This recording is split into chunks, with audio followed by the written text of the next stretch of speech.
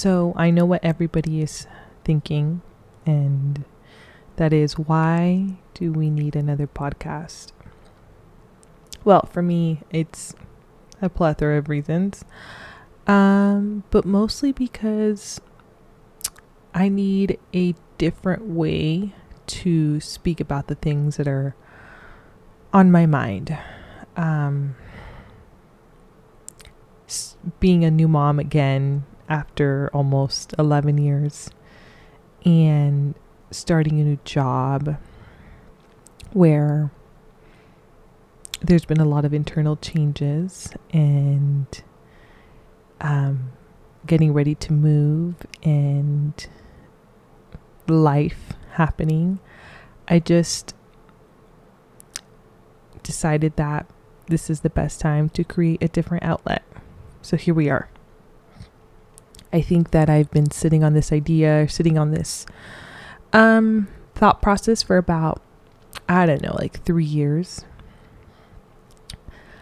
And when I first started having conversations with myself about creating a podcast, I had different ideas of where it should go. In my mind, I was going to come on here and I was going to talk about my childhood. And then I was going to come on here and expose some old relationships. And then I wanted to talk about how trauma just shaped the way that I think and who I am now. And then as time went on and I continued to sit on this idea, it just offered like such a different perspective of where my life is, where it was, and where it's going. And I think that it's all unknown, and we'll just figure out those things as we go, having those conversations with yourself and just realizing that not every day is a good day, but sometimes you still got to show up because there's a lot of things or people relying on you, and you don't want to keep losing the best parts of yourself. So where do we start this conversation? A little bit about myself. My name is Ritzy. I am 31 years old. And even as I'm saying that out loud, there's still a bit of a disconnect because I don't feel 31 years old psychologically. But I feel it physically. I have a 11-year-old who I had at 19, and I have a little baby, almost 1-year-old. And both children have experienced me or are experiencing me at different times in my life. I can't even begin to describe how I made it through at all. There was like this resiliency almost that came with being forced to be a teen mom, right? Well, nobody forced me, but it was definitely, I put myself, I don't want to say last, but I didn't let shit slide at all ever because I had an end goal in mind and nothing was going to stop me from that end goal at that age. Where now that I am married in a and have a wonderful husband, and we live in a harmonious partnership, and he's extremely supportive of every part of me and our children. So shout out to my husband. But now, like, the experience of having a 1-year-old in this space of awareness is scary. Oh my God. And nobody talks about that. No one talked to me about it anyways. So there may be conversations that were had, and I just was not a part of those. But I look back and I think my mother had all 4 of her children by the time she was in her early 20s. And she kind of just went into autopilot for the rest of her life, which we'll talk about at a later time.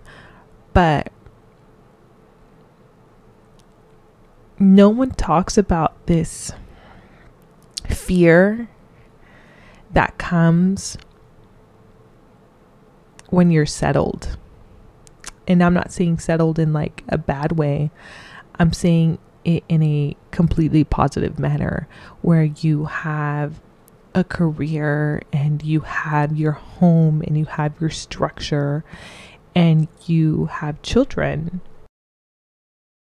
You aren't aware of where to pull that resiliency from.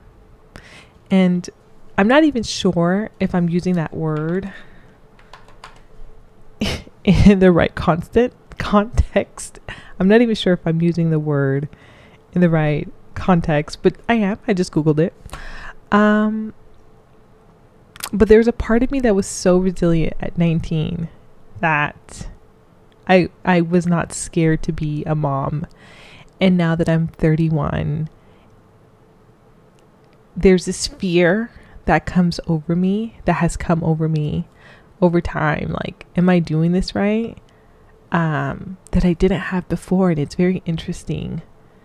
It's very interesting to be able to acknowledge that, but still be fearful. So starting from the beginning, the name that I chose for this project is and has always been Dice mi mamá. Part of the reason that I sat with that for this long is because oddly enough, my mother has a ton of Spanish sayings. Coincidentally, my brother texted me about half an hour ago now, and he picked up Jaden for a sleepover with his girls. They're close to the same age, and she loves going over there. 'Cause let's be honest, my brother has the coolest house in the world. Well, anyways, he texts me. He says, "These girls ain't stopped laughing since we got home. As your mama would say, se les van a congelar los dientes." Laughing my ass off. And I said, because the way I was fixing my fingers to text you that, laughing my ass off. Don't forget the pendejos. And he said, could never call them that, but don't think I didn't think it. And I said, you have to say it extra quiet to yourself to make it funny. And that is just in a very, very small insight into what it was like growing up with a Latina mother and the many, many, many sayings that she had growing up. And for those of you listening that do not speak Spanish, my mother, rough translation is that my mother would say, your teeth are going to freeze every single time we laughed for too long. It didn't matter if it was the best comedian you know telling you a joke. if we laughed for a second too long, she would tell us, se les van a helar los dientes pendejos. We were like 5 years old, 6 years old, 7, children. And these are the things that she would say to us. We were not allowed to laugh for too long in my mother's house. So I really should have named this project In My Mother's House, but so many learning experiences happened inside and outside. And my mom would always have something to say. So Dice mi mamá is suits this project a lot more. And we'll get into that. I mean, she has shaped me into the woman that I am today, whether good or bad. And so I take her opinion to heart, whether good or bad. And here we go. So let's start with our childhood.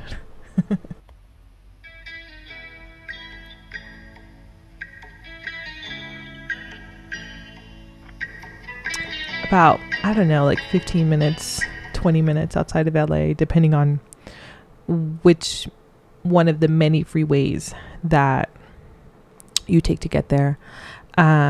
We grew up right on the border of Arleta and Pacoima, right on Terra Bella.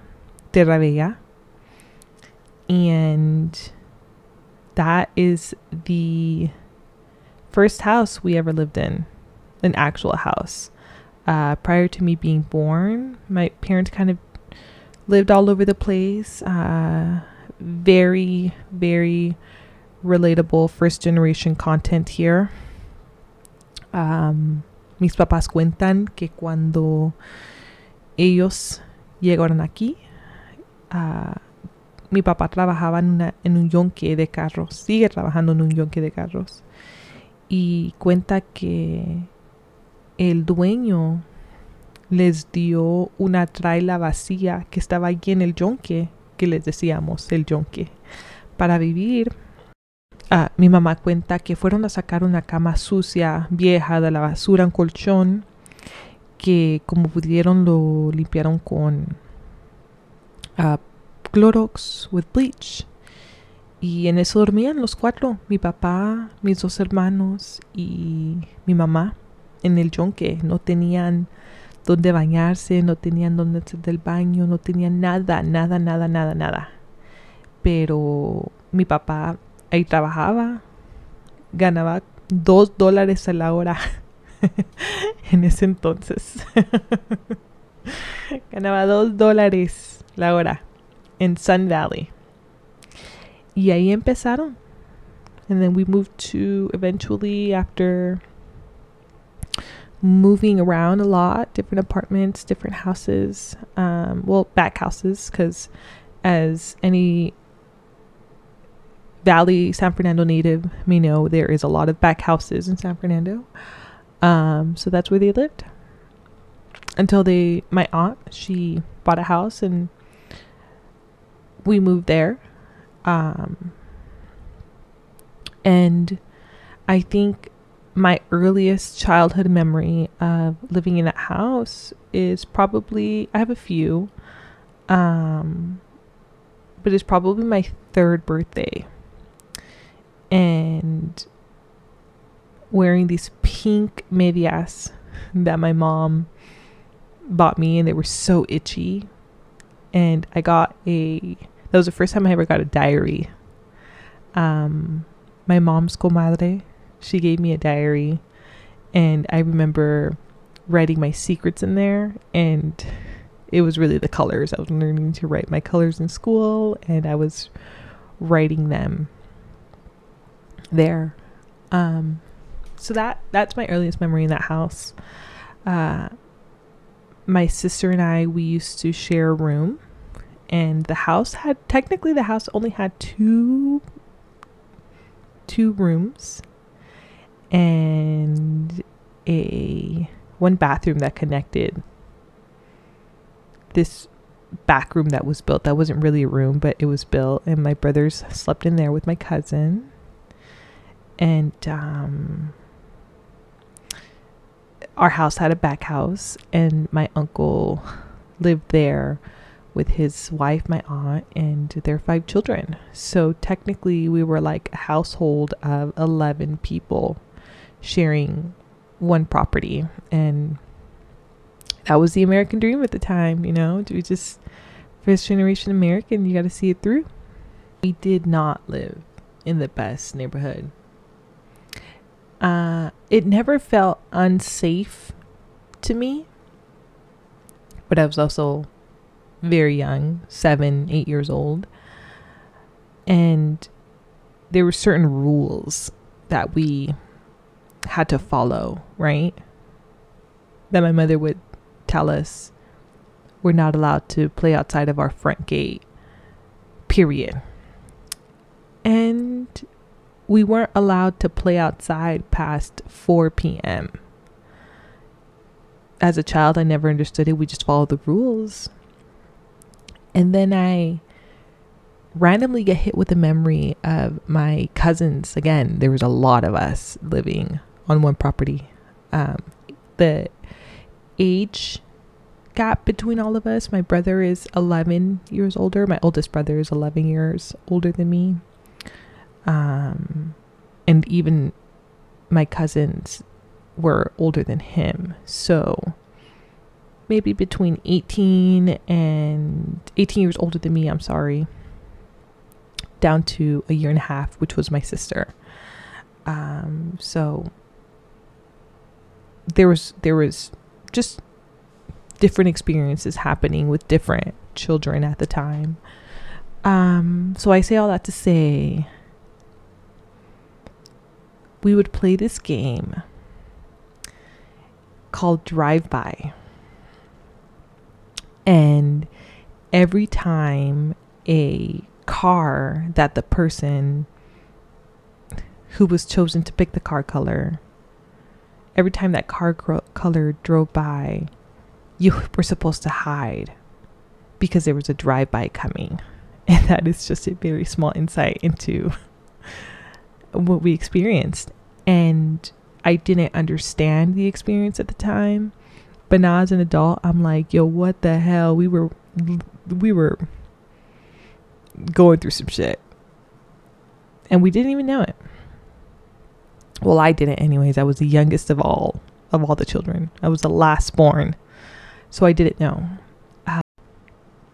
And there was a major drive-by on our street. I mean, I think they shot for like 10 minutes straight. It was like terrible. To the point where my parents took all of me and my siblings at the time, and they were like, get down. And that memory is forever imprinted in my mind, because you don't know where these gunshots were going. And then my mom was sick and tired. She did what any mother would do, and she looked at the penny saver. I don't know if you guys remember the penny saver, but it used to come in the mail, and it used to come to your house, and you could get some crazy deals in the penny saver. And she found our house. She called a realtor, and they had some sort of advertisement going on. My poor mother could not speak a lick of English, pero como pudo, le habló a este señor y le dijo que estaba cansada de vivir así, y fuimos a buscar la casa. And that is how we ended up in the Antelope Valley. Was because of my mom's just perseverance and her fear, again, there's that word, of losing her children. Later on, as an adult, I asked my dad, like, ¿por qué nos movimos? Right? Because he still worked. Like, he stayed at that job for the last 41 years of his life. He continues to be at that job till this day. And he says, porque yo tenía miedo que las pandillas los iban a agarrar. So we moved. And that was the beginning of just like a whole new world, a new life change. That was probably one of the craziest experiences that I can look back at and be like, okay, yeah, my parents did what they had to do, and they didn't want us to be another statistic, so they took us and we left and we came here.